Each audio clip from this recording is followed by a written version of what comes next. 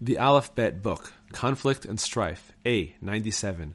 A segula when encountering conflict is to recite the verse, "And Asa cried out to God his Lord, and said, It is nothing for you to help, whether the many or those who have no power. O God our Lord, help us, for we rely on you, and in your name we go against the multitude." 2 Chronicles 14:10. 98. A person who does not trust in his God invites battles and conflicts. 99. Studying Torah instills fear into the nations so that they refrain from waging war against the Jews. 100. When encountering conflict, recite the words of Yehoshaphat.